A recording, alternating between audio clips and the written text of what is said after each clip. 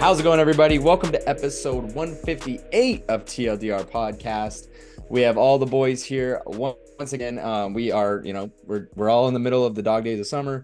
MLB's, MLB's starting to get a little interesting, very interesting, considering we're about a week away from trade deadline or so. We're seeing some interesting things happen in the NBA and NHL as interesting as can be.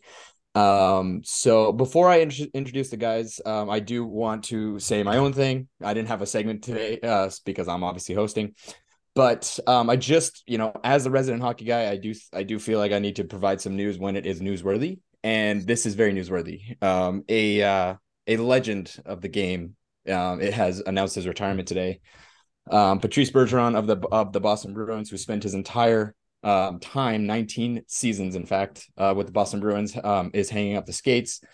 After 1,295 games, amounting 427 goals, 613 assists for 1,040 points, 6 Selke trophies, and just a genuine, incredible person for not only Boston but the entire and Canada but the entire NHL. It's just amazing to see just to see this gentleman actually finally give up the skates. He left everything he could and everything he had in him on the ice every single night, and it is just the epitome of what an athlete and what a hockey player means to me and means to most of the NHL. So just wanted to get my 2 cents out there. He is a bona fide Hall of Famer. And he's the type of person that you put a statue in front of the Garden, because he is that type of player. And I don't say that lightly, if you know me. So that's all I have to say there. Alex, how are you doing? NBA is getting, I don't know, are they still in spring training or what's going on there? No, the summer league is over. I honestly don't pay attention to the summer league because it's very rare that really anything matters other than somebody getting hurt. But we are getting a little closer. Things are picking up. Some things are happening that we'll talk about when my segment comes up. But I'm doing well. Just got back from Idaho, had a fantastic time. Went undefeated at the beer pong table. Obviously, saw some bald eagles. Had a great time. Love that. Wow. The fact that you're that good at beer pong is nice. I mean, I'm terrible at it, so I envy your skills. Tyler King, you are 11 days away from 10 days. Yes. Away from no longer being a single man in the eyes of the law. How do you feel 10 days left as a single man? Yeah, it's definitely feeling a lot more real. The fact that I can say I'm getting married next week is pretty wild. Yesterday we picked up our marriage license from the courthouse, so that definitely made it feel a lot more real too. Oh yeah. So yeah, it's definitely feeling like we're really getting there after months and months of planning. It's really starting to feel like it's finally happening. So I'm very excited for it. Obviously excited to hang out with all you guys again next week. So yeah, let's do it. I love that. Alex and Tyler, I think you guys can agree with me, at least from my experience. I've been to a few government offices, DMV, maybe a courthouse, and everyone seems fucking miserable in every single aspect except where you get your marriage license. This seems like the happiest people. They're so happy for you, and it's just like this is the kind of people that I want to vibe with. So yeah, what was crazy is that. Yeah, so we went to the courthouse and you go through security, and without even flinching, the security guard was like, marriage office, 4th floor. He just read it right away. Like, I mean, obviously, like a young couple going through courthouse is probably what they're doing, but the fact that he just knew right away was pretty great. So he was awesome, and then the people at the desk were great and happy. So it was definitely a great experience. Yeah, it's such a little thing, but it's something I did notice. So, yeah, James, football season is very, very close. I guess a little less than a month at this point, right? I don't know. End of August. So how are you feeling? And when is our draft? That's a lot of good questions. I just if football season is a month away, I gotta hightail these previews, bro. Well, I guess it's September 7th, so you have a little longer than I I was just making sure you're on your toes. I was not on my toes. I was definitely flat-footed. My head was not on a swivel at all. Got blindsided, probably broke my back on that hit on there. Um, but yeah, I have no idea when the draft's going to be. I didn't even know when football season began. I'm going to say a week before football season starts, so probably early September is when draft's going to be.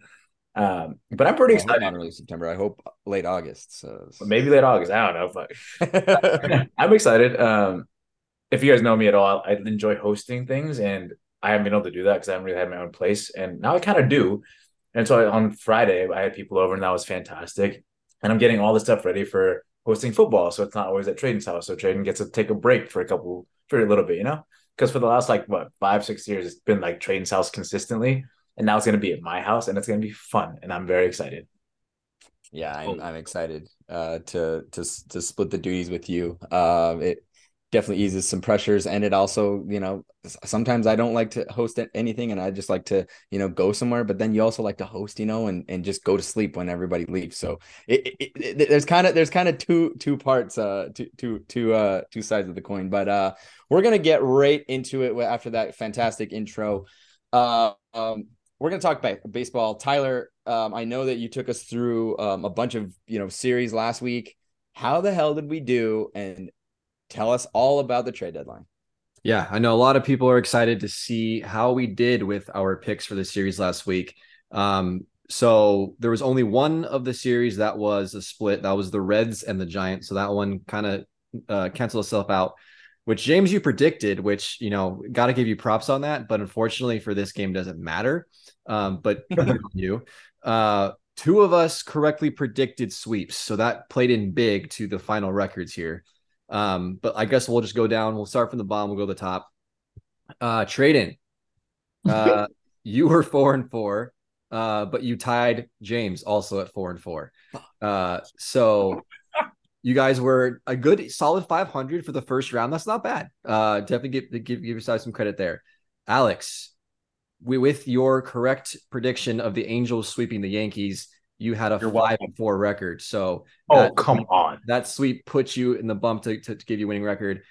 I had the best week. I correctly predicted the Reds to sweep the Diamondbacks over the weekend, which gave me 6 wins and then only 3 losses. So your boy, the baseball guy, came out on top this week. And we're just going to keep it rolling. We're going to keep the records there. We're going to do the same thing. And we're going to see who has the best record by the end of the season. So we're going to do this every week. Obviously, since we're starting kind of later in the week, we'll just do a weekend series. So these are series that have not started yet. So these are all series on going on over the weekend. So let's just dig right into it. We're going to start off with the Reds at the Dodgers. Obviously, the Cincinnati Reds I've been talking about. I think these guys are a wagon. I think they're super fun to watch. They'll be taking on, arguably, one of the teams to beat in the National League at Dodger Stadium this weekend. So, Alex, Reds and Dodgers, who's your pick? Yeah, picking the Dodgers. They've been playing very well. They're really, really good at home. And the Reds, I know you've been all up and erect for them, but I think they've been like okay over the last couple of weeks. And the Dodgers have gone through some really good teams, and they're playing really well. So I'm going to go with the Dodgers. I like it. James, who do you got? I actually have the Reds winning 2-1 on this series. I was looking at the pitching matchups, and the only one I really like in favor of the Dodgers is the one that Bobby Miller will be pitching. Everything else is kind of like a toss-up for me there. So I got the Reds winning the other 2 games that Bobby Miller is not pitching in. All right, not a bad pick. Traden? I have the Dodgers winning. It's hard. Every time I bet against the Dodgers, it seems to blow up on my face. So I'd rather just not. So 2-1 Dodgers. Fair enough. Yeah, Dodgers had a great road trip. I'm bummed that one of the picks I'd lost was picking against my own team. I picked the Rangers to beat the Dodgers last weekend, but the Dodgers won the series again. So they're on a roll. I agree, Alex. I think they're playing hot. I think Cincinnati is still on a hot streak. Coming off the sweep, they just can't beat the Brewers for some reason. But other than that, they're playing pretty well. But I'm going to pick the Dodgers here at home. Again, like I said, I think one of the things the Dodgers have done really well consistently all season is play really well against good teams. I think that they've done that very, very well. So I'm picking the Dodgers here for the weekend. All right, let's move on to the Halos. They are traveling to Canada to play the Blue Jays over the weekend. So who do we got? Angels and Blue Jays traded. For obvious reasons, this is the marquee matchup of the week. For a lot of reasons. We're going to be talking about him later. That's Shohei. This is a divisional game, or not a divisional game, a game that matters in the wild card race. And the Angels are looking a lot better. I know they haven't been beating the greatest of teams, but the bats are hot. Even if the pitching is not incredible. And for that reason, I just think that the Angels are going to continue making steps, and I think they're going to win the series 2-1. Right, Angels taking it on the road. James, what do you got?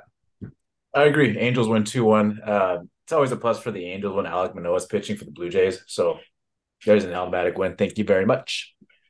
Like that. Alex, who do you got? Yeah, I'm gonna go with the Angels. I don't know. I'm trying to get on the Angels train. I'm really hoping that they'll do it. I'm not calling a sweep again. That feels like a risky game to play, but I'll give the Angels this one. All right. Well, I'm gonna go against the grain with you guys. I'm gonna go with Toronto in this series. I just like them at home. I think that they're a team that needs to win a bunch of games. This is a really good AL wildcard showdown here. Angels obviously need some, but I'm picking the Blue Jays here for this series. Let's move on to a couple of division leaders in the National League playing each other this weekend. The Brewers are taking on the Braves in Atlanta. This should be a really good matchup. The Brewers definitely playing a lot better lately. We all know how great the Braves are. So who we got? Brewers and Braves. James, what do you got? This is my sweep. I got the Braves sweeping. That's my call. I like I said last time, I can't really trust the Brewers. I just don't know why.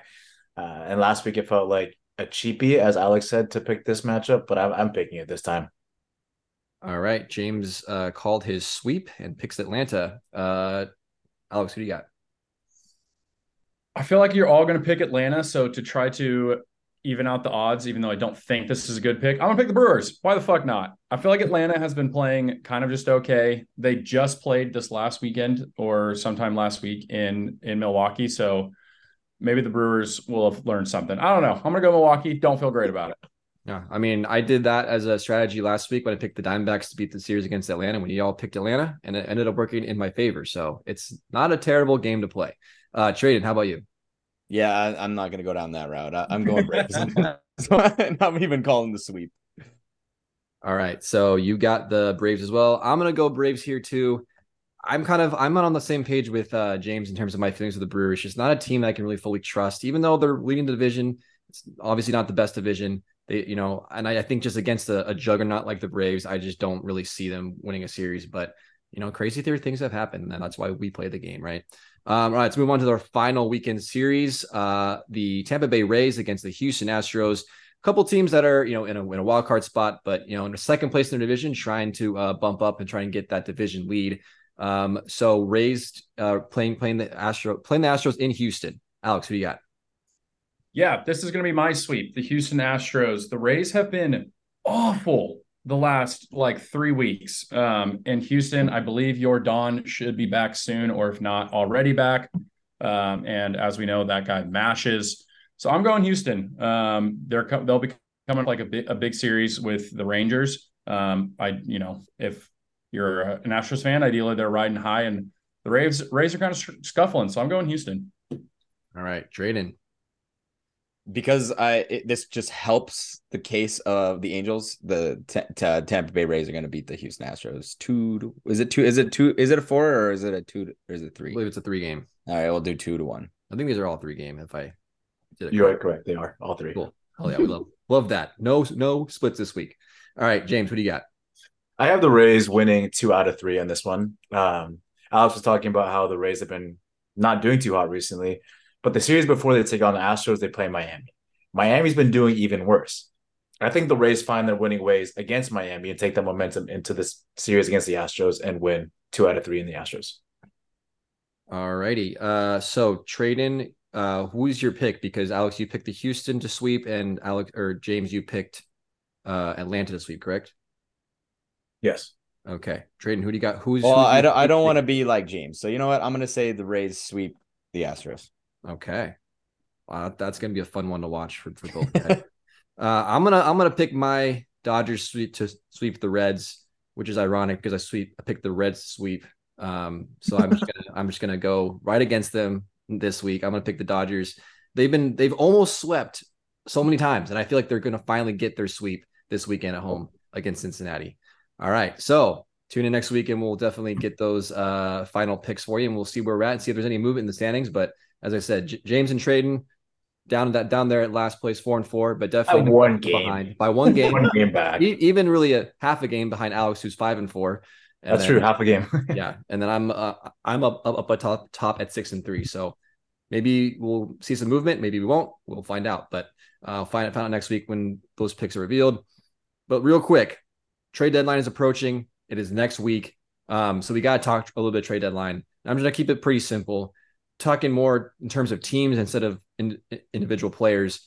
There's always teams that are, in sell mode, teams that are in buy mode, teams that need to add to make a postseason push, and teams that just, it's time to just let go some assets and kind of retool a little bit. So I asked the guys, what's one team that really needs to sell this trade deadline and get rid of some assets? And then what's a team that really needs to buy? One team that needs to go all in and try and add some assets to try and go and win a World Series title. So let's start with Traden. What's one team that needs to sell this trade deadline? You know what? I fought over this one. I didn't want to give you guys like an easy one, like the Nationals or something like that. I'm going to say, I know this is crazy, I'm gonna say the Seattle Mariners, and I say that because I just think there are too many teams that are ahead of them to make, like, the Angels are already probably not going to make the playoffs, and you're a game behind them. So you not only have to jump the Angels, you don't have to jump the Yankees, you don't have to jump Boston, but you have to jump all of them, including Toronto. Like, there's just no fucking way. If the Angels aren't going to make it, you're definitely not going to make it. So I'm gonna say that it's time to sell. I don't think you need to just sell the whole farm, but get prepared for the next season, because even I'm sitting here as an Angels fan saying the Angels are almost in that territory. Damn. All right. So after a year, or making the playoffs for the first time in 2 decades, next year, Mariners are going to sell. But hey, man, that's sports for you. Sometimes shit can go real downhill real fast. James, how about you? What's one team that needs to sell? I mean, obviously, like the Mets, like the highest payroll, they're going nowhere. They're so far out of it. It is what it is. Like, they already sold Eduardo Escobar to the Angels. He gone. You still got all these massive contracts that aren't going to do you well, who are aging vets who aren't going to be there for the future anyway. Like the big names, Verlander, Scherzer, like there's a good chance they might go somewhere, because the Mets aren't going anywhere. Let's be real.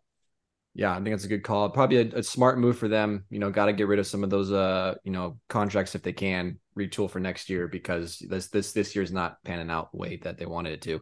Alex, how about you? What's one team that needs to sell? Yeah, this is kind of a layup and kind of not. I believe this team has the worst record in the National League, and it's the Colorado Rockies. They never sell when they're supposed to.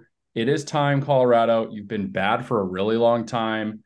You make really confusing decisions by not selling on Trevor Story and then signing Chris Bryant to some giant deal, and he's played 4 games. So Colorado, sell anyone that's pretty much not named Chris Bryant, because he's kind of the only one signed to like a long-term deal, and try to revamp something in that farm system, because you have a great stadium, and you should just try to be better. Just be better, Colorado. Yeah, that's a good call. That's another team that just for one reason or another just can't seem to kind of keep it consistent. And, they definitely need to sell some pieces too to try and get a little bit better. My team I'm going to pick is the Chicago White Sox. I think this is a team that has a lot of really good talent. It's just not a team that they were rebuilding for a while, but it just hasn't worked out. Obviously, the Tony La Russa deal, we talked about at length this podcast, how terrible of a decision that was. And it really, led the train off the tracks. And I think they just need to reset. So I think they have a lot of really, really good pitchers that they can sell off, a couple of good of big bats, and could get potentially a lot of really good return on some of their players and really kind of start to retool again, which, I think for White Sox fans, that's a bummer, because they kind of went through that recently already, but I think just right now it's just such a mess. I think you just got to get rid of what you can and try and retool a little bit. So for me, it's the Chicago White Sox, a team that needs to sell. Moving on to the flip side, a team that needs to buy. What's a team that's that's competing, that's trying to go for World Series, that needs to go out and get some help? Alex, who do you got? Okay, so I obviously did not pick the Dodgers because I thought that was an obvious. I'm not even sure this team is technically a like top tier World Series contender, but I'm going with the Miami Marlins. This is a team that for the first time, and it feels like other than the COVID season, has a legitimate shot to at least make a wild card push. They just need some help on the hitting side. And like the NL wild card right now is a mess. There are three teams that are tied for the same record, one team that's half game up and one team that's half game down. So that's five teams for three spots. Tyler can be as erect as you want for Cincinnati. I don't trust them. I don't really trust Arizona right now. I need to see them make moves, but like Miami has the best pitching out of all those without a doubt. So like I think Miami has a shot to at least make the playoffs. I need to see them do something similar to the Rockies where like Miami, do something to make your team better. Yeah, that's a team to watch for. You know, a team that we definitely didn't expect to be in this position. You know, it'd be really interesting if they were go out there and get a big piece and see if they can make a postseason run. Traden, how about you? What's a team that needs to buy? I was gonna come on here and say the San Francisco Giants just because they're my team and they've been slipping as of late. But I have a different one. This is not a team. The entire American League East, all of them, and the reason is because it is by far the most competitive division in the MLB right now because all of them have a chance at a wild card. All of them are a little more higher spending, except for the Tampa Bay Rays, of course. And the Baltimore Orioles, but these are teams that Baltimore Orioles are looking for a full long run. Tampa Bay, same thing. Boston cannot miss the playoffs. Yankees cannot miss the playoffs, and Toronto, after what happened last year, they cannot miss the playoffs. And all of them need to be buyers if they want a chance to compete because they are going to beat each other to shit the rest of the way. The entire fucking division, all of it. I like that answer. I think that division has certainly been one of the most intriguing division races we've seen. I would almost say ever. Just the fact of how good every single team is, and they all seem to be in it. You know, you can make a case for every single one of those teams. Making a push. So that I like that answer, Traden. James, how about you? A team that needs to buy. Well, I really want to see the Angels. Obviously, I want to see the Angels. I'm not going to, but quick fun fact: the Angels and the Phillies had very similar records this time last year, and the Phillies made it to the World Series, so it's not entirely possible. And there's a chance. There's always a chance. The team I'm picking to talk about here is the Giants, which is Traden's team.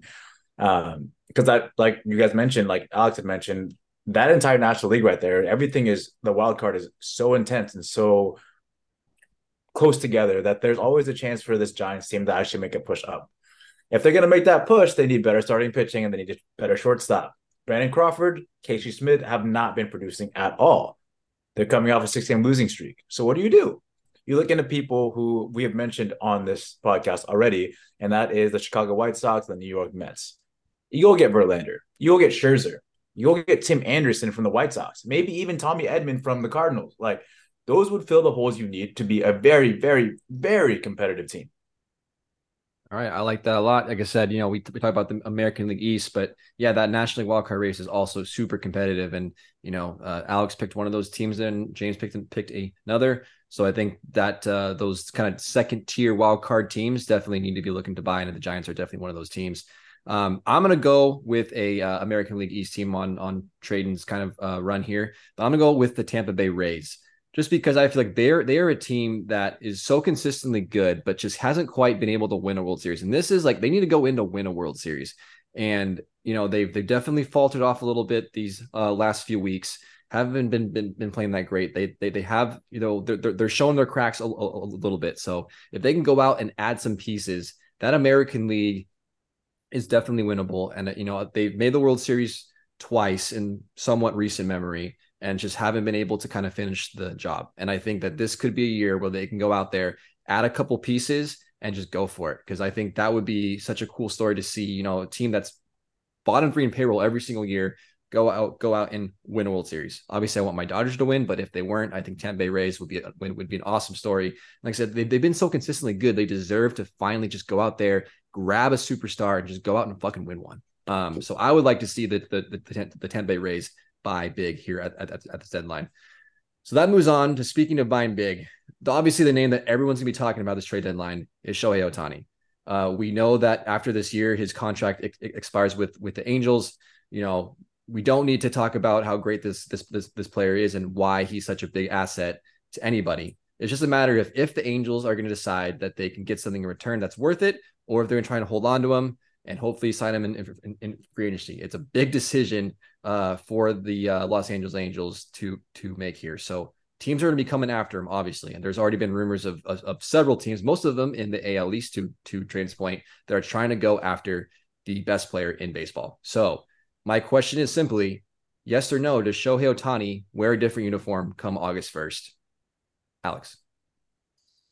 No.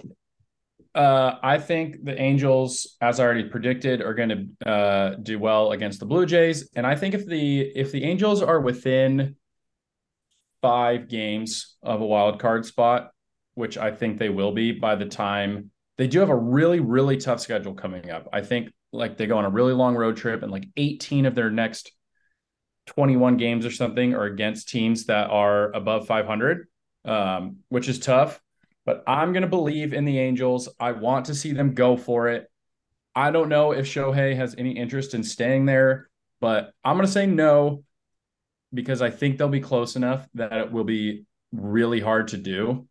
And I think there's a potential you lose fans if you're close and you trade Shohei. Even though it potentially sets your team up for the next 5 years, you haven't made the playoffs in almost a decade.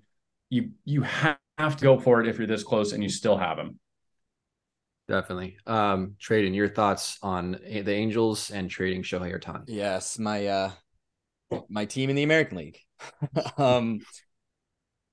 Look, last year I sat in this spot around the same time, said that the fact that the Angels actually might have been a week after this week, the fact that the Angels did not trade Ohtani this year, that was the worst decision they could have made because, at the time I didn't think that he would sign, or if you can't sign him, then now you just gave up a potential to just completely loot whatever team wanted him. I sit here today and say that if you trade Ohtani, you have a 0% chance of signing him. And it doesn't matter if you're in a playoff spot, doesn't matter if you're close, doesn't matter at all. Artie Moreno is basically waving the right flag saying, hey, you know what? This relationship is over.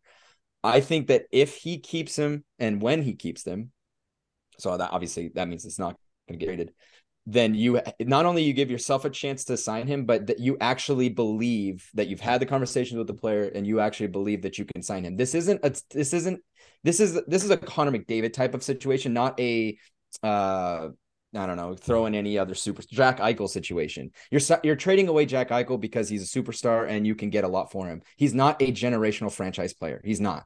And this is a generational franchise player. He means something. He means something on his name. He means wherever he goes, the reason that the Angels are still seeing as many fans as they are is because of Shohei Ohtani. That means something to the Angels organization. And if they trade him, they're not only telling Shohei, no, you have no chance with us, or it's just not going to work. If they trade him, they basically have already said that they already know that they're not going to sign him. Does that make sense? And so that is why I do believe that he has a chance to stay. And that is why he's going to be an Angel come August 2nd. All right. So we got 2 for Shohei staying with the Angels. James, biggest Angels guy in this podcast. Does your boy stay or is he gone come August 1st? Oh, he's staying, bro. He's staying. He's for sure going to be an Angel, bro. Those city connectors are too hard for him to leave, is what I'm saying. But in reality, it comes down. I don't really judge it based off of like what I feel and what I see. It's more based off the interviews that I'm hearing from the clubhouse, from the manager, from the general manager, from Moreno, who's finally come out and had interviews recently. But like the biggest one is coming out of the Angels clubhouse and Phil Nevin saying multiple times that Shohei wants to win with this team. And he puts an emphasis on this team. I don't think Nevin would go out there and say that jokingly or without putting like his entire chest into it. Like he's going to say it and he's going to mean it because that's the kind of guy Phil Nevin kind of is. He's kind of a hard ass. Like he's not going to ground with you. He'll tell you what it is. It is what it is. And even with Ipe, the translator for Shohei, when asked about the contract situation, Ipe will say from Shohei, will say that, like, I haven't thought about the contract situation because I want to win with this team now. And that's coming out of Shohei's mouth from his translator. So, I mean, just those words alone make me think that, yeah, he wants to stay. Yeah, he wants to be here, but he's not gonna make it easy for the Angels to sign him. Like, because why would you? I mean, you're the best player to grace the planet Earth. Like, come on now. Like, don't make it easy at all. But at the end of the day, I think he's a pretty loyal dude. I think he's been made comfortable here in Anaheim. He gets to play with Mike Trout when healthy, and usually is pretty damn good this season, notwithstanding. But there's also a really good young core in Los Angeles, in Anaheim, like the 25 and under club with Zach Neto, Sam Blockman, Ben Joyce, like Reed Detmers. Like, you have a good core there that you can build off of for the future. Mickey Moniak, like, they could be good in years to come. And does Ohtani want to be a part of that? I think so. So I think he stays. All right, I like that. I think we all are in agreement here. I do think that the Angels will hold on to him. They're obviously going to listen, and there's going to be rumors, and there's going to be crazy. Someone's going to probably be an idiot and say, "Oh, like he got traded to so and so, and it's fake."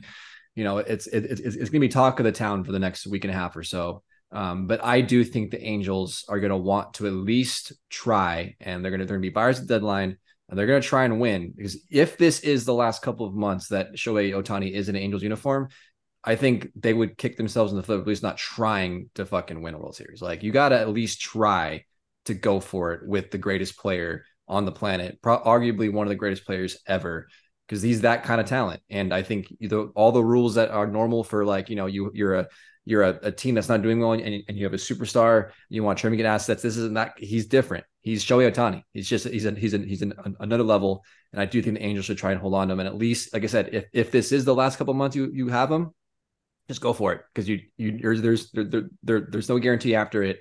But you have a good enough team that if you add a couple pieces, you can certainly be competitive, and you can certainly make a competitive run. So I think that he will be an Angel. I don't think he will get moved, but crazier things have happened. So we will see if there's a crazy blockbuster, and it's going to be fun to watch. Like I said, it's going to be the talk of the town in Major League Baseball. So, but that's all I got for baseball. So, like I said, we'll see a lot of trade deadline stuff over the next week. Pay attention to those series that we predicted this weekend. Hopefully, maybe one of us will be perfect this weekend. But we will find out. All right. Thank you, Tyler. I think you answered you had a second answer for your question earlier on who is going to be a buyer. Do you believe it's going to be the Angels, because they need to go for it? So thank you for that. But like you said, crazier things have happened. Yes, the Edmonton Oilers traded Wayne Gretzky. Yeah, that happened. So it can be done. Yep. So we will definitely be be watching that a week from today is the trade deadline. So it'll be very interesting to see how everything rolls out. We're going to take a quick break. When we come back, we're going to the hoops, and we're going to talk NBA with Alex.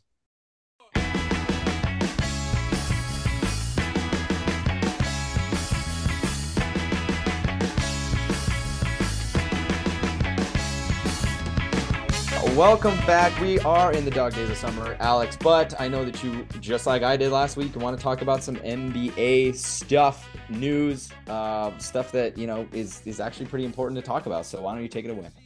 Yes, thank you, Traden. Kind of some interesting storylines have come out, or like news, I guess, over the last 3 or 4 days to talk about, and because I didn't think of players to do the little game with, so we're talking NBA. First things first is kind of a problem that we've seen over the last maybe decade or so that has really been an issue in, I think, a lot of the fans' eyes, and definitely the players and the coaches as well. And that's the flopping to get a foul shots, all that fun stuff that's going on in the NBA. So pretty much it has been approved. It is official by both the Players Association and the NBA itself. So there's a new rule to try to curb the instances of flopping within games. So generally what happens is, if a referee calls a flop, there will be a non-unsportsmanlike technical foul, and on the offending player's team, and then the opposing team will get a free throw. And the referees also won't have to stop play to call a flop. They can wait until the next stop in live action to do it as well. So, like, it could potentially still go on, and then they'll just call it later, which I'm a little hesitant about that part because that kind of seems like, okay, well, what if there's 5 missed shots in a row and the game goes back and forth for 2 minutes and then finally there's a dead ball and they're like, okay, flop on James Harden 3 minutes ago. So we'll see. We'll kind of see how that goes. James, thank you for giggling at that. Uh, Got you. James, as kind of the other bigger basketball guy on the pod, what are your thoughts on this new rule? Do you think it will help? And like, who do you think it will potentially would it potentially affect the most? I'm kind of like hot and cold on this. I like it because A, I hate flopping, but B, I don't want to slow the game down more than it's already slowed down. Yeah. Like one of the biggest complaints that Tyler and Traden have, who are hockey guys, they're like, yeah, the game is too slow with all the fouls, especially in the last 2 minutes of the game. It's just free throws over and over and over again. And you're going to get more free throws over and over and over again. I think that if the penalty was more stringent on flop, instead of just giving a free throw, if the person gets a tech, the person who committed a flag or a flop gets a tech, you only get one more of those and you're out the game. That's a way bigger penalty. That will definitely curb that. And at that point, I don't even mind if it slows down the game because the instances of people flopping will go way down. Like 1 point isn't going to be the big swing of things at the end of the day, unless it's the Warriors and that one game where the ref was calling the play weird. But I kind of like it. I kind of don't like it. I got to see what happens this season to make an accurate, full conclusion of the entire rule. Who do I think it helps? NBA revenue, because probably going to be more commercials. Who do I think it hurts? I think it hurts the older players who've kind of been like, who now use flops because they're not athletic enough to do everything else. Like James Harden, yeah. Braun, yeah. Dylan Brooks, absolutely. And then Luka, who is a younger player, but damn, he flops because he's European. So I think that's what they hurt the most. Okay, I like that. Yeah, I kind of agree. And just to clarify, so again, that's a non-unsportsmanlike tech, which does not accumulate the double tech to then get ejected. That's what I meant. Sorry. Yes. No. I'm just clarifying for everybody. And then, as you may or may not know, after you accumulate, I think it's 16 technicals throughout the season. Might have to double check that. Then you get suspended for a game. So none of the flopping unsportsmanlike technicals will count towards those totals. Which I agree, James. I think it will. I think if they had done it that way, it would curb it pretty quickly. But maybe they're a little worried that, LeBron's going to get kicked out in the first 3 minutes of every single game, which NBA does not want to happen from a marketing standpoint, obviously. Tyler, what do you think about this? Think it will help any players in particular that kind of stand out to you that would maybe struggle with this new rule? Yeah, I had a pretty similar thought process that James had, where I agree. I don't like flopping. It's one of the reasons watching the NBA that I don't like seeing that, and it's definitely become a more commonplace recently than what I remember. Back in the late '90s, early 2000s kind of days. So I think it's good that they're trying to do something, but I agree. Like, another reason I don't love the NBA is just all the fucking free throws. So the fact that the penalty for flopping is another free throw, I'm like, that's kind of like, you're kind of just neutralizing the whole situation. So I don't know how great it will really be, but I applaud them for at least trying to make an effort. We'll see how it goes. Like, I do think that I agree with James. I think a harsher penalty might be the better solution, but I think, like I said, they're trying to ease into it maybe a little bit, because there's obviously, I think they've gotten a lot of pushback from implementing some sort of punishment for flopping before. So I think that this is kind of a happy middle ground to start. So yeah, hopefully it doesn't slow the game too much. And, free throws are annoying, but if it curbs the flopping, great. Maybe it won't, but I guess we'll just have to kind of see how it plays out. So I agree with James. I'm a little bit neutral on kind of the rule. In terms of guys, I agree with, LeBron, James Harden. I think Chris Paul too, throw him in there, kind of an older guy, Joel Embiid, kind of guys that are just kind of typical floppers, it'll be interesting to see how much those guys kind of adhere to these new rules.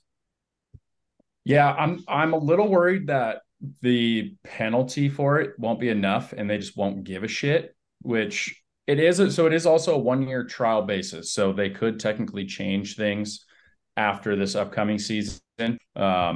we'll just have to see how that goes. But Traden, kind of same questions. Do you think this will help? Your thoughts on it? Any players particular that stick out to you?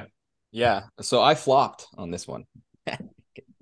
Nice. Right. That one fell way short. Yeah, I loved it at first. I was like, yeah, let's fucking go. I think this is the worst rule you could possibly bring into the game. Okay. And I know that's surprising. The reason is I actually agree with Darren Fox. You're giving more power to the refs. Congratulations on that one. How arbitrary is the flop? We all know what a flop's a flop, but it's so fucking arbitrary that we know they're going to be calling flops that they shouldn't, and they should be calling flops that aren't called. Does that make sense? Like a flop that is a flop is not called, and vice versa. It's way too much gray area for me. And you give all the power to the refs again. And probably you're going to see the refs just not call it because they don't want to control the fate of the game. Even though it's 1 point, it's still controlling the fate of the game, which is why I think it's fucking stupid. Don't give more power to the refs. That's fucking stupid. You want to punish these players? They're never going to do this, but the NBA needs to do this. This is what you do. You want to make the NBA All-Star Week better? This is how you do it. You compile a video for the first half of all the potential flops of the so far of the year, and then have all the fans vote on what the worst is, and then show it on national fucking TV in front of everybody, and be like, and then rank the best flop. And then nobody's gonna want to be on that fucking thread. That's how you fucking do it. But honestly, you can't do this because there's too much gray area, and you're slowing the game down already, which is a problem. And I hate flops. I really do. I actually probably hate it more than anybody, but you can't I understand now you really can't penalize it because or at least like this, because it's way too arbitrary. And that just seems to be the problem. I mean, I know that Steph Curry falls a lot, and I'm not sure necessarily if it's flopping or if it's like a protection of himself. Like, I know that some players kind of do that. You see that a lot in football. Like, quarterbacks don't flop. They actually just kind of take a hit to absorb the impact. And what is that going to be called? Who knows? Like, there's too much gray area for me. And I agree with the guys. I mean, LeBron's fucked. Yeah, Traden, I think that's a very good point with what is and what is not a flop, because there are times where things look like a flop, and then you see in slow motion, a hand comes up and hits somebody like in the face, and maybe it doesn't hit you very hard, but it is just a human reaction normally. If a hand is coming near, like especially your eyes, that you will generally step back, because that's something that's hard to protect. So I get that. Video thing, no idea, never going to happen, but I do think that's pretty funny. And we've seen it implemented in the NHL. They do call penalties for dives now. From watching the NHL, it feels like that has cut back, but you can also then put somebody in the box. Right. That's not a thing in the NBA. And usually the penalty, if it's a trip and it's still an embellishment, they both get the penalty. Yes. So. Yeah. So that's a very good point. Obviously, you can't really do that in the NBA unless they want to add some sort of penalty box, which I actually kind of think would be dope now that I think about it. Realistically, the best way to do it is, if it's egregious, you got to fine the players. They care about money. That's the thing that would potentially, unless you're LeBron and have made a bajillion dollars and it doesn't really matter, but that is probably what will hurt them the most, instead of an unsportsmanlike technical foul. But I think as a collective group, we hope that this will at least stop some of the flopping. We'll just have to see kind of how that goes. Second point, moving on. The Charlotte Hornets have sold a part of their majority stake to whoever the fuck Rick Schnall and Gabe Plotkin is.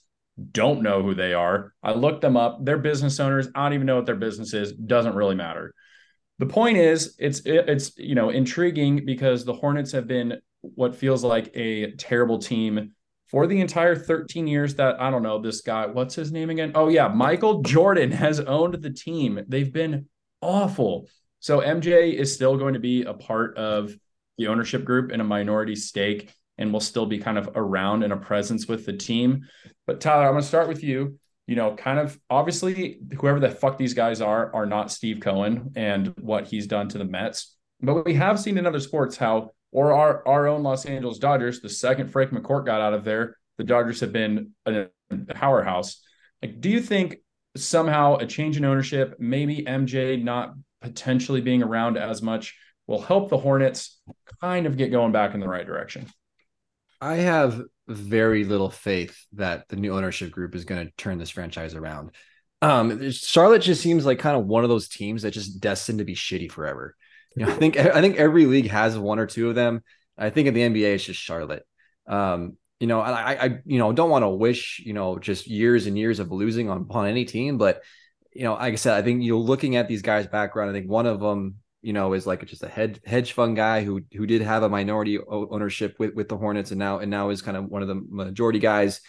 I don't know how much he knows. I mean, obviously he's a little bit of knowledge, but to really truly go to that step to turn a franchise around, not so sure. The other guy I think was a minority owner of the Hawks, and now is coming over to Charlotte. The Atlanta Hawks haven't really been a juggernaut in the NBA either.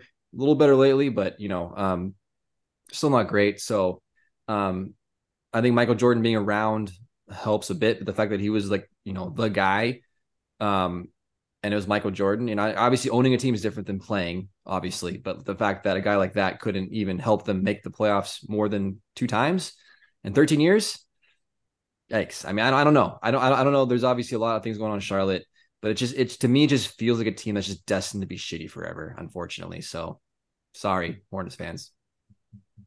Yeah. I mean, obviously the owners, they're not players. They can't go out there and make buckets and play defense. But what they can do is shell out money or make sure that they're hiring the right people to then bring in the right players, draft well, make good trades, that sort of thing. And, it's not talked about in sports very much, but generally the owners have the last say in trades and, coaching hires and GM hires and things like that. So, Traden, what do you think about the Hornets and, MJ selling off part of his stock? Is money in it? Is this just a financial decision? Do you think this will help the Hornets? What are your thoughts? It was interesting because this I'm surprised the NBA allowed the way that the sale proceeded, because it wasn't really a for sale type of situation. It was kind of a private deal, which makes it very interesting, because as soon as you do that, you limit your potential value of any team, which is kind of shocking that the NBA would have allowed that. But nonetheless, here we are.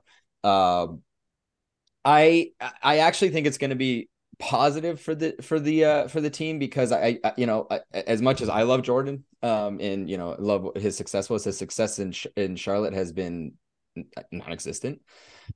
He's been accused of some nepotism, so hiring friends, hiring an old boys type of club. And I've had issues with owners and managers that have done that with sports teams, not spending enough, not engaging with the organization, bad decision making. And I think that you bring in a new fresh pair of eyes that have a lot bigger stake in it, that maybe have a little bit more of a wherewithal to spend to build the franchise. You might see, look at all these other teams that are spending out the wazoo for success, and it it's on some cases in terms of making the playoffs, it's working. I think you bring in a fresh set of eyes that maybe have a little bit different expectations. I actually think this could be a positive for the Charlotte Hornets, and maybe they will not be the dumpster fire that Tyler thinks they will be into perpetuity. I like the positivity trade, and big fan of that. A lot of it too is spending to upgrade facilities or spending to engage fans in a better way. Charlotte is one of those cities that they are competing with the Panthers for sure. But luckily, as we know right now, football and basketball kind of go together at the same time. There's a little bit difference. And obviously football is such a shorter season that a lot of the time I looked up professional teams in Charlotte. I'm really sorry, Charlotte FC. I'm assuming you're a part of the MLS, but I don't know or don't care. So kind of only the Hornets and the Panthers. And maybe there's other college teams that get a lot of draw there, but you can really push to make your team a really high draw. Maybe that will bring in other free agents. So Sometimes it's just a change of management, a change of view or whatever can help. But James, kind of same thoughts. These guys coming in, Jordan, taking potentially a little step back. I think I don't it it really depends on what their first couple moves are. Because like when Matt Ishiba took over for the Phoenix Suns, he made a move to pick up KD. And that showed that, hey, I'm a very aggressive owner and I want to win. Or they could be passive and be like MJ. But I think part of it too is that having these new owners, like Trayton mentioned, brings like a breath of fresh air. It brings new energy, new excitement, brings a new feel. For all intents and purposes, MJ would seem like a not personable dude. He was intimidating. He had nepotism. He didn't bring in the right people, and people were afraid to talk to him and tell him, "Nope, let's not do that for the betterment of the team because it's MJ." You're gonna say that's the goat. You're gonna say it's the guy who's won multiple championships, being a hardo, being a hard ass. And I've read that book by his trainer and like talks at lengths about how he just is one track minded and just closes everything off and gets what he wants to get done. And that's a lot of what he's like as a businessman too. He's getting what he wants, and it doesn't matter if it's for the good of the team long term. If he wants it, it's going to happen, and nobody can talk to him otherwise. And now you have two people who are majority owners, and now you have an entire group of minority owners. J. Cole, one of them, which is really cool. And so these people are going to be a brain trust to kind of help this Charlotte Hornets team be better than a bottom dweller for the rest of their life, like Tyler had mentioned.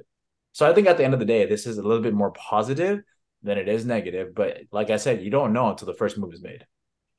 Yeah, I mean, it has been legitimately about 48 hours since this news broke or less. So we are very much speculating here. And to put, Trayton was kind of talking about like the value of the franchise. According to this one article I brought up, Charlotte is 26th in the league. Under teams like Orlando and Utah, and I know San Antonio had like, a big run, but they're in a really small market. Even like Sacramento is like double the value that they are almost. So yeah, Charlotte, hopefully this is good for you. And hopefully, it's a little more positive. Two of the boys think so, Tyler less so. And then just one kind of last thing. I think we've talked about this a lot over how we saw with the Denver Nuggets and, other teams that the big two and then building around them is the best way to win in today's NBA. So I'm going to let the boys start their own NBA franchise. They can build a court in their backyard and they have unlimited funds and they can take any two players in the league to start their franchise with. Trayton, let's go with you first. Who would you pick to start the trade-ins? That's what we're going to call them. The trade-ins, okay. I feel like you guys are already going to know this. I actually, it almost was Giannis. I thought the Giannis is just a fantastic player. But given everything that I've seen, I have to bring in Nikola Jokic. Sorry, I know that's the easy layup, but that's all he does is easy layups, among other things. He's incredible. He makes he brings up his team. He puts his head down and plays basketball. I've never seen someone make his team better. I've seen a little bit of only a little bit of basketball, but he just does a great job of making his entire team better when they're on the court. And while I think Giannis is amazing, he really is. He's like all world. He just has some offensive issues like free throwing and shooting in general that it just is a little bit of a question mark for me. Okay, and who's your other guy? I was gonna sit here and say Steph Curry. I'm not gonna say that because he's a little on the older side. That's not gonna happen. I can't. You might think this is crazy. I'm gonna say Luka Doncic. He just is an incredible. As much as he's annoying, he's just an incredible point guard. Again, it can run a great offense. I know defensively, I'm not great, but I'm not starting out great. But hey, we can build around that. Okay. I like that. No, yeah. Those are great picks. James, what about you? My first one is going to be Tyrese Halliburton because people love playing with him. He gets people open shots. He's a willing passer. It's almost like when he passes them the ball, their shot percentage goes up 10 points because he gets them in the right spots at the right times with the perfect pass.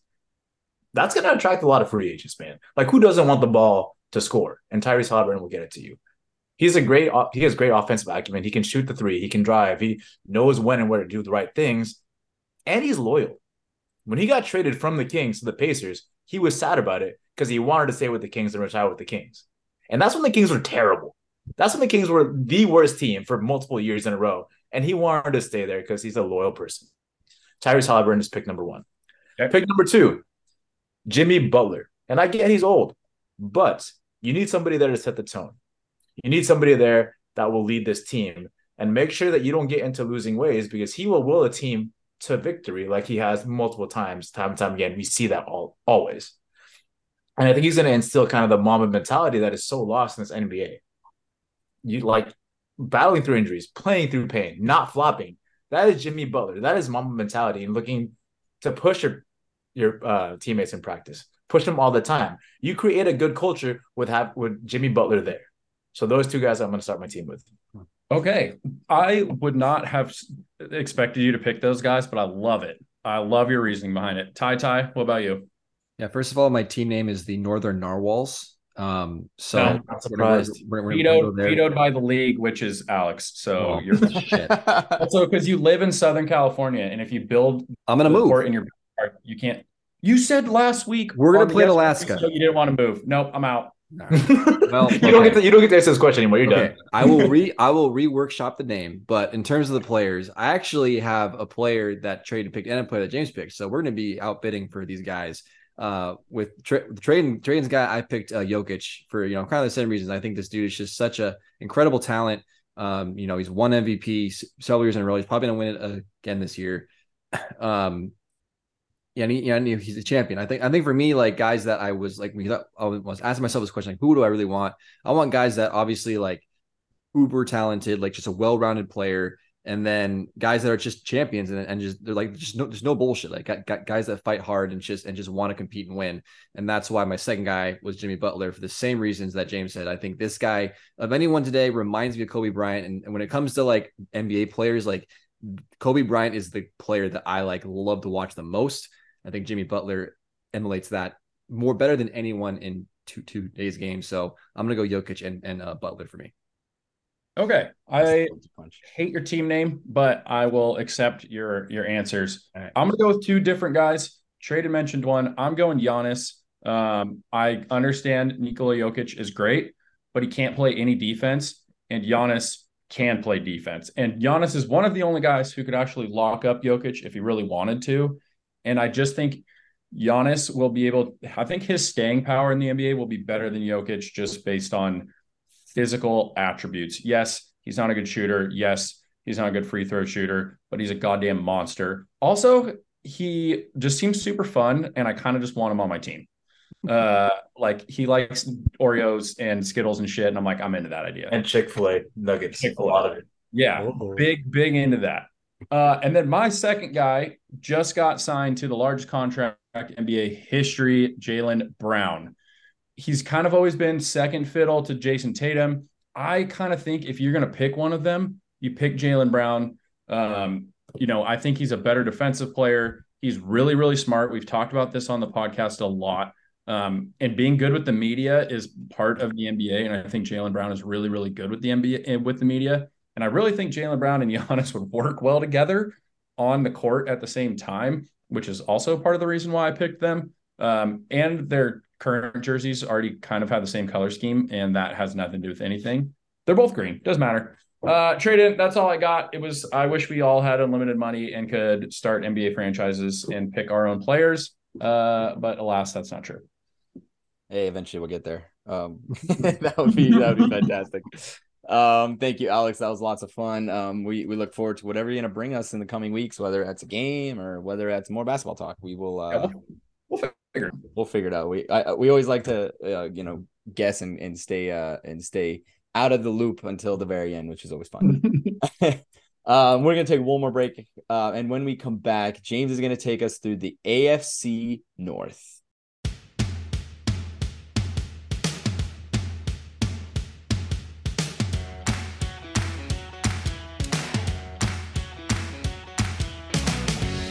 Welcome back to the last segment of episode 158. James is going to take us through AFC North.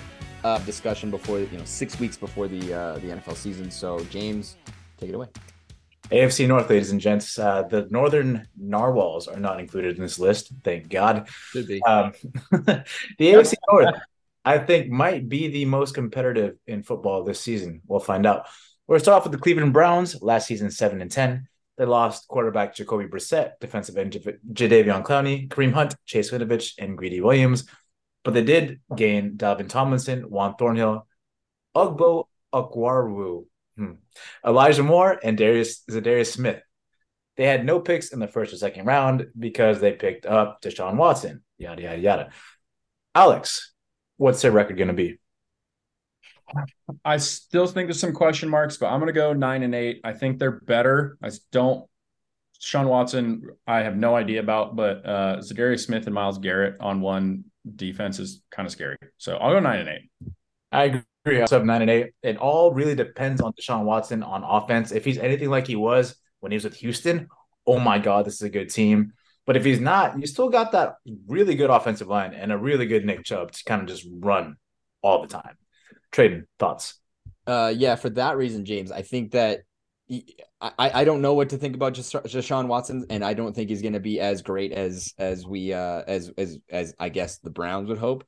I'm not going to speak for everyone because of obvious reasons. The offensive line is going to be good enough for Nick Chubb to carry the load, and they're going to make it to. They're going to make it an 8-9 season. It's going to be a competitive division, and they're going to be very close games amongst the divisional rivals. Tyler. Yeah, obviously defense, they're very good there. I think offense, as you guys, the boys mentioned, a little bit of question marks there, especially quarterback. I think just because with how good this division is, I'm also going to put them at 8-9. I probably would have been a little higher if the division was a little bit weaker, but I think that they're going to finish just a tick under 500. Moving on to fantasy, quarterback Deshaun Watson, ADP 80, quarterback 9. He missed 11 games last season because of his suspension, because massages. And when he got back, he struggled mightily. Alex, which Deshaun Watson do we get this year? The Deshaun Watson with 3 straight top 5 fantasy QB finishes, or the one from last year? He was picking it up towards the end. I think the Browns are kind of already out of it by that point. I looked it up today, and I've now wish I'd written it down, but he was playing well in the last 2 or 3 weeks. I think you would be insane to think that he'll just pick it right back up and be the Houston Texans Deshaun Watson. So he's still young enough to, I think he's getting drafted where he should be, I guess is where I'm at. Like, I don't think he's going to be a top 5 guy, but it also would not surprise me if he dropped out of the top 10 just based on rust. And, it's pretty much been 2 years since he's played real football. So that's true. Running back Nick Chubb, ADP 17, running back 7. He finished as running back 6 last season. Traden, he's going after running backs like Jonathan Taylor and Saquon Barkley. Which of those 3 do you like more? I'm actually gonna say Nick Chubb, and it's a little bit of bias because I just love Nick Chubb, and we had this conversation like 2 or 3 weeks ago. But I also say that I think that Deshaun Watson, I don't think he's gonna be otherworldly, like top 10 or even top 5 or anything, but I think he's going to be good enough. And with some of the acquisitions on the wide receiver side, you have a little bit more depth on the offensive side. So he's not going to have to carry the load as much. And I think he's going to have a little bit more rest and have a little bit more efficiency when he's actually running, especially with that offensive line. It's going to be great. I know it's kind of weird that usually if you have a better, wide receiver core, you don't get the ball as much, but I don't think they're going to be out of this world or they're going to take the ball completely out of Nick Chubb's hands, but it's just going to be enough to give him a little bit of, breathing room and a little bit of, if there's another look, the defense has another, option to look at. Nick Chubb might be able to exploit that. I like that. Wide receiver Amari Cooper, ADP 45, wide receiver 17. Last season finished as wide receiver 10. Tyler, he had a 26% target share and 15 end zone targets with Jacoby Brissett as his quarterback. Is wide receiver too low with Watson as his QB now? Maybe a tad. I really don't think it's that underrated, to be honest with you. I feel like, like I said, I think there's the quarterback's a big question mark. What Deshaun Watson are we going to get? And that's going to, that's going to affect his value at a wide receiver. But I don't think that rating's too far off of what he should be. Okay. And then tight end, David Njoku, ADP 100, tight end 10. He finished at tight end 11 last season. Trading. He finished with 628 yards and 4 touchdowns last season. What are your predictions for him this year? Oh God. Tight end guy, you know? Yeah, tight end guy. I actually think that he at the very least can match. I think you know what? I think he's going to be good for 700 yards. I think he might even get an extra touchdown. I think that he actually might have a little bit. I think the offense might be a little bit more stable throughout the entire season, and he's going to be targeted. He obviously has found the end zone. Quite a few times. He's never had 5 touchdowns in a season. So you know what? I'm going to go on a limb and say that he does it. First time in his career. 5 touchdowns. That's impressive. Very impressive. It's better than what's his face, Deontay Johnson. But we'll talk about him later. Steelers coming up next. Last season, 9-8. Mike Tomlin has still never finished with a losing record. That is incredible. They lost linebacker Devin Bush, cornerback Cameron Sutton, and safety Terrell Edmonds, but they did gain guard Isaac Samalu, cornerback Patrick Peterson, and wide receiver Allen Robinson via trade with the Rams. With the 14th overall pick, they picked Broderick Jones, offensive tackle out of Georgia. Trade-in, what is your prediction? I have the Steelers going 9-8. And the reason I say that is because Tomlin cannot go below 500. It just doesn't happen. It just is impossible. And I know that it's impossible to go 500 anyway, so that they have to have a winning record. And there you go. I think the addition of Robinson kind of improves the offense a little bit more. I know that there's some question marks at quarterback, but this defense is going to be solid enough as always. And I think that Kenny Pickett is going to have a little bit of a breakout, opportunity here. Not out otherworldly, but I think it's safe to say that they can match their season last year, 9-8, and have a chance at the playoffs. I agree. I also said 9-8 just because you can't have Mike Tomlin having a losing season, but I don't trust Kenny Pickett at all.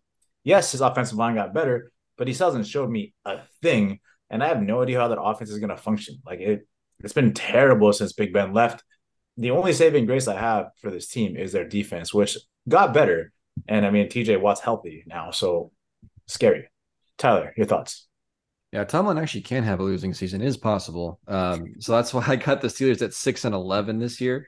I do think that they're going to take a step back. I think this team's young and still trying to figure out kind of the next generation of Steeler greats. So I don't think they'll be down for long. I think maybe next year or the next 2 years they'll be back to contending in this division. But I think this year they take a little bit of a step back. 6-11. The last time they had 6 wins only was in 2003. 20 years ago. Fun fact. 20-year anniversary. Let's go. 20th anniversary. He's like a celebration. Yep. Let's go 6 wins. Yeah. Got celebrate. Yeah, I'm on the Tyler train here. Not 6-11. I have them 7-10. James, it's kind of what you said. Like Kenny Pickett was awful last year. He was like 30th or under in almost every statistical category for a quarterback. And I just did they get better? Like, is Allen Robinson going to change that? I know their defense is great, but I need to see it from Kenny Pickett, and we just haven't. So 7-10, Mike Tomlin, you did a great job, but it is time. We got 2 winnings and 2 losings. That's tough. Fantasy quarterback Kenny Pickett. We are not going to talk about him at all. He is trash. Running back Najee Harris. ADP 37, running back 15. He finished as running back 14 last season after what seemed like a pretty tough year. If you were a Najee Harris owner like myself, I was like, this guy's tough. He's terrible. Alex, he leads the NFL in touches since he's entered the league, but is expected to take a major drop in touches this year. How do you feel about him being RB15? Don't feel great about it. I'm not going to lie. He's kind of one of those guys where you saw him come into the league and you're thinking, okay, this guy's a monster. He's big enough to run between the tackles, and he can catch a pass from your quarterback as well. And we just nothing's really happened. It's not all come together. And I'm not sure this is the year either. I still think he's young enough that people are buying into the hype a little bit. So what round would that be? That's like round 3. For Najee, that'd be round 4. Yeah, I think like round 4. I mean, I guess so. I guess that's more like on par with what I would go with. It feels like he could have a breakout, but it also feels like it could just, again, if you pick him as like your RB1, like you're really going for it with Najee as your number 1, that feels like you're going to have a bad time. Yeah, don't do that. I tried that. Not a good result. Wide receiver Deontay Johnson, ADP 65, wide receiver 24. He had 86 catches last season, but had 0 touchdowns. That's so tough. Traden, will he have 0 again this season? No, he's not going to have 0 touchdowns this season. You have to think that he's going to, he's going to improve. It's funny because he had such a solid last 2 seasons prior. I know that's Kenny Pickett that we're talking about, but you have to think that the offensive line is gonna help Kenny Pickett a little bit. And I just think the Deontay Johnson's good enough for at least 2 touchdowns, at least, and that's a low bar. I'm giving him a little bit of a, Wow. generous. 2 is, I think, is very low for that. 86 catches, 2 touchdowns. Oof, brutal. Wide receiver George Pickens, ADP 100, wide receiver 36. He's a very boom or bust type of player. Alex, last season we talked about Jackson Smith and Jingba. George Pickens is going 1 pick before him. So who would you rather have? Would you rather have the wide receiver 2 on the Steelers or the wide receiver 3 on the Seahawks? I think I'm going to go wide receiver 2 on the Steelers, which doesn't make a whole lot of sense. It's mostly based off of target share, which I talked about last week with the Seahawks. Those 2 main guys in Lockett and Metcalf take up a huge percentage of the target share. And I think, I think with the Steelers, like the target share will be a little more spread out. I'm not saying it's going to go great, but he does seem to be performing well in camp. There seems to be a lot of hype around him. So he does feel, James, like a very boomer bust, but sometimes that's what you need if you want to win fantasy football, is a late round boom that just kind of works out for you. That would be a round 11 pick. Tight end Freiermuth. Freiermuth, yep. ADP 95, tight end 9. Tight end 7 last season. Tyler, the question is asked to you, but when you talk about him, I need you to pronounce his name. Thank you. So last episode, we talked about how you thought Zach Ertz was going to be a top 10 tight end. As a reminder, Ertz is going at pick 150 and Freiermuth is going at pick 95. Who would you rather have? Freiermuth. Did I say it right? Yeah, that was good. Oh my God. Yeah, I'd rather him. Why? I think he's one of those guys that I think in this particular system I trust a little bit more, especially in the end zone. So I'm gonna go Freiermuth here. Okay, moving on to the Baltimore Ravens. Last season 10-7, they lost a lot. They lost Chuck Clark, Calais Campbell, Ben Howard, Kenyon Drake, Marcus Peters, Jason Pierre-Paul, and the Lizard Man Sammy Watkins. They did gain Nelson Aguilar, OBJ, Rock Yassin, hell of a name, and Melvin Gordon. And then they also signed Lamar Jackson to the deal finally. With the 22nd pick of the NFL draft, they drafted Zay Flowers, wide receiver out of Boston College. Tyler, what's your prediction for the season? Yeah, they needed to sign Lamar Jackson, and they finally got that done. I think that's huge. And I think that this, the Baltimore Ravens, I think defensively are going to be solid. I think they did lose a bit on offense, but I think that the pieces they added and kind of retained, I think are going to make them competitive. I like them at 9-8 this season. I think they're going to be a good team. I think they're going to make a push for the playoffs for sure. So I like what Baltimore did in this offseason, even though it was kind of a little bit tumultuous, but I think they came out in a positive direction. Alex, as you mouth the word tumultuous, what do you think about this team? I'm just really proud of Tyler for getting that word out. Yeah. I agree. Especially since Tyler and I are coming on the ones that are a little bit down on the Steelers. I still think the Ravens can be good. Lamar Jackson, has more weapons around him. Granted, all these weapons would have been really good 5 years ago instead of today. The OBJ, Aguilar, Gordons. But I'm going to go with they're 10-7 again. I still think this is a pretty good team. I think they'll be fighting for a playoff spot. I think they're more of a complete team, and I trust Lamar more than I trust Watson or Pickett, obviously. And then trade.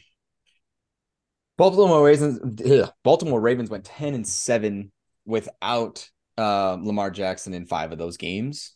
Missing, and that's pretty impressive. I think this team's easily good enough for 12 wins. And I know that's kind of crazy, but and the reason I say that is because and I saying this because as someone who does not trust Lamar Jackson, I'm going to trust him this year for one last time. He has one chance to prove me right here. One last chance. He has more weapons than he's ever had with the first round pick Zay Flowers. I think that's huge. I think OBJ. I know that Alex is right. 5 years ago that'd been great, but he's still a very serviceable and great quarterback or wide receiver. The defense completely changed. Once they got Roquan Smith and they looked so fucking good. And I think that defense is enough to keep them well within games. And I think that we're going to see Lamar Jackson really, really take a step in the throwing direction. We already know that he can run the ball like crazy, but I think he's going to be turned into a little bit more of a dual threat more than I had ever thought possible. This is going to be a team that we should be watching out for. Wow, you said 12-5. Yes. Wow, I have 11-6. A lot of what Traden said is true. The offense is going to be completely different now. Greg Roman is out. They're not going to run the ball 90% of the time anymore. They're going to throw the ball more, and they've done that by establishing OBJ, Zay Flowers, using Mark Andrews way more often. This is now going to be a passing team, not a run team. The issue with that is I don't know if Lamar Jackson can still pass. I don't know. Like it's questionable for me if he can do that. But if not, that defense, that secondary is top 5.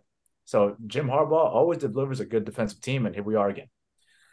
Quarterback Lamar Jackson for fantasy ADP 36, quarterback 5.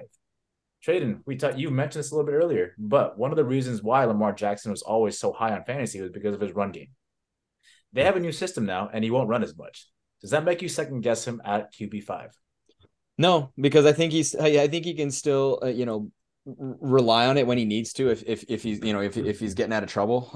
But I still think that he slots in right perfect, and in fact I think with weapons that he has and a little bit better team around him, I think that he might even be able to take a step forward in the value department and get some throwing stats and throwing fantasy points on the board. Wow. Running back J.K. Dobbins, ADP 78, running back 24. Alex, he has not looked like himself since he come back from the ACL injury. Do you trust him at all? I think he's a very low end RB2. If you happen to have Eckler, CMC, Nick Chubb, I don't know, one of the big boys, then you can maybe have a little bit of risk with him. But as we've talked about, this offense seems to be changing into more of a passing offense and a running offense. So no, I guess the answer is no. But unless it really just falls into your lap and you want to have some faith in him, but he was on my team last year and it did not go well. Wide receiver OBJ, ADP 102, wide receiver 39. He missed all of last season, recovered from his ACL injury. And he's also hinted that this season will be his last season. So I think he's going to leave it all on the field this season. Tyler, currently projected at 676 yards and 4 touchdowns. What do you think he'll end up with? I think he's gonna out project that. I'm gonna go closer to 800, and I'm gonna give him 6 touchdowns. I think he's gonna have a pretty solid year. Like I said, I think taking a year off, you never really know what can happen with that. But if this really, as he's saying, could be his last year, I think he's still young enough and he's obviously talented enough to go out there and have a very, very good season. So I'm gonna go slightly above what his projections are. Tight end Mark Andrews, ADP 34, tight end 2. He finished last season as tight end 4. Traden, is he the clear tight end 2 in your eyes? Or do you like people like TJ Hawkinson, George Hill, or Darren Waller instead?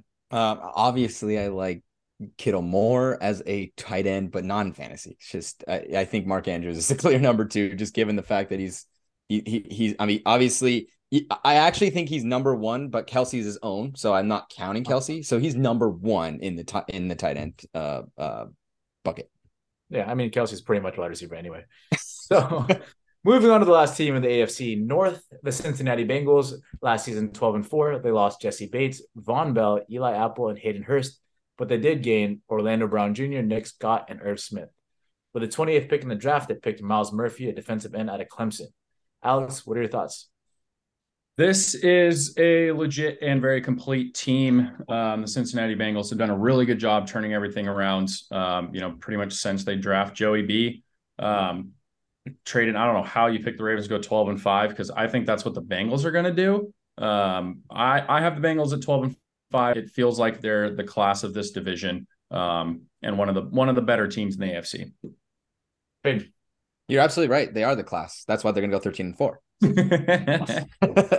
They're going 13-4 because this is an all-around fantastic team. This offense is electric. I have no issues with the offense. In fact, I think that they can even improve on what they did.